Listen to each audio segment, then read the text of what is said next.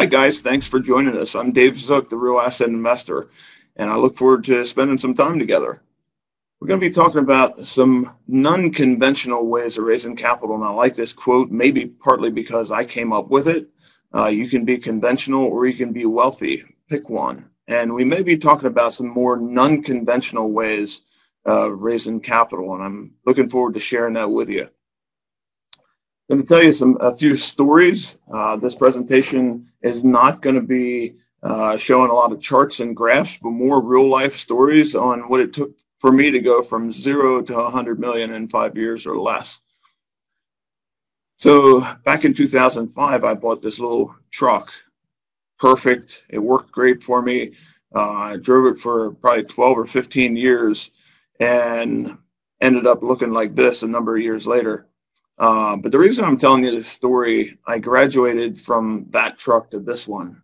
And the reason that happened was because of the power of association. I met who's now a really good friend of mine. He owns Twin Pine Ford. We started spending a lot of time together. And wouldn't you believe, soon after that, I ended up with this truck. I belong to an association, a large group of dentists, and we get together and we strategize on tax and investments, and how do you take your active income and invest that active income, and how do you grow your wealth. Well, the picture on your left is what I looked like when I joined the group. The picture on my right was about a year and a half, 2 years later. Again, the power of association. You get to be like the people you're around. Look at the difference in my teeth. So just the power of association, and it's no different when you go out and try to raise money. What's the shortcut? Well, one of the things is you get around people who you want to be like. And so early on in my syndication career, when I started raising capital, I tapped into a syndication mentoring club put on by the real estate guys. I tapped into the professionals. Get around people. I got around people who were where I wanted to be. They've raised hundreds of millions of dollars, and I thought, you know what? The closer I can get to these people, I can take a giant shortcut and just I want to be like them. I associated with others who were going in the same direction, and I was curious. I asked a lot of questions, and I wasn't afraid to ask for help. If you want to master anything in life, it's got to become part of your life. It's got to become a big part of your life. I wanted to be a syndicator. I wanted to put deals together. I knew that I liked to put deals together. I loved deals. I loved people. I love numbers and finance. But when you're going out to folks to raise capital, you got to figure out what works for you. You got to plan. You got to take notes. You got to, get a rhythm. You got to find out what works for you. And, you may be sitting with an investor. You may be sitting down and talking to an investor about this deal that you're working on. After the meeting, take notes, perfect your craft, and work on your sales skills. This is a sales, raising capital. A big part of raising capital is, it takes sales skills.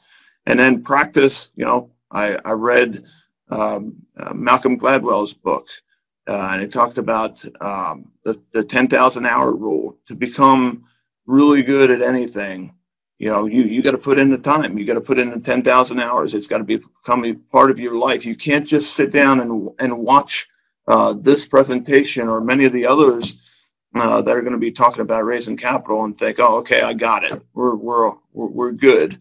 And then you're the professional. No, you got to work on your craft. You got to work on your sales skills. You got to put in the time. You got to put in the 10,000 hours to master this thing. Talk to you a little bit about my story. Here's a couple of companies that I either founded or partnered with, and I ended up doing really well. Got to the point where I was paying $500,000 in tax a year, and just got sick of that. I got, I was putting a lot of time and effort in, and it was a lot of fun. It didn't even feel like work. But when I had to give, half of my money back to the government, it just wasn't so much fun anymore. So a couple businesses that I founded really got me to the point where, I was making a lot of money, but I was paying a lot of tax. And I went down this, I remember where I was standing when I got the call one day on April the 13th, almost a decade ago. I was talking to my CPA, and the conversation went something like this: look, you paid your quarterly taxes. We took all the deductions, the depreciation we could. You still owe $373,422 and some change. So all in all, that year I paid around $500,000 in tax. So although I was making a lot of money, this was me. I was a tax slave.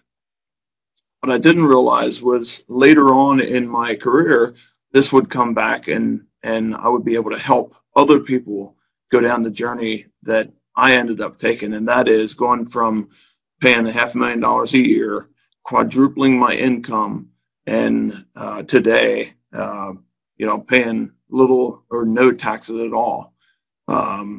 The years since then, the last decade, my federal tax bracket has been somewhere in between. To listen to this full panel, join the Family Office Club by visiting familyoffices.com. We look forward to seeing you at our next live event.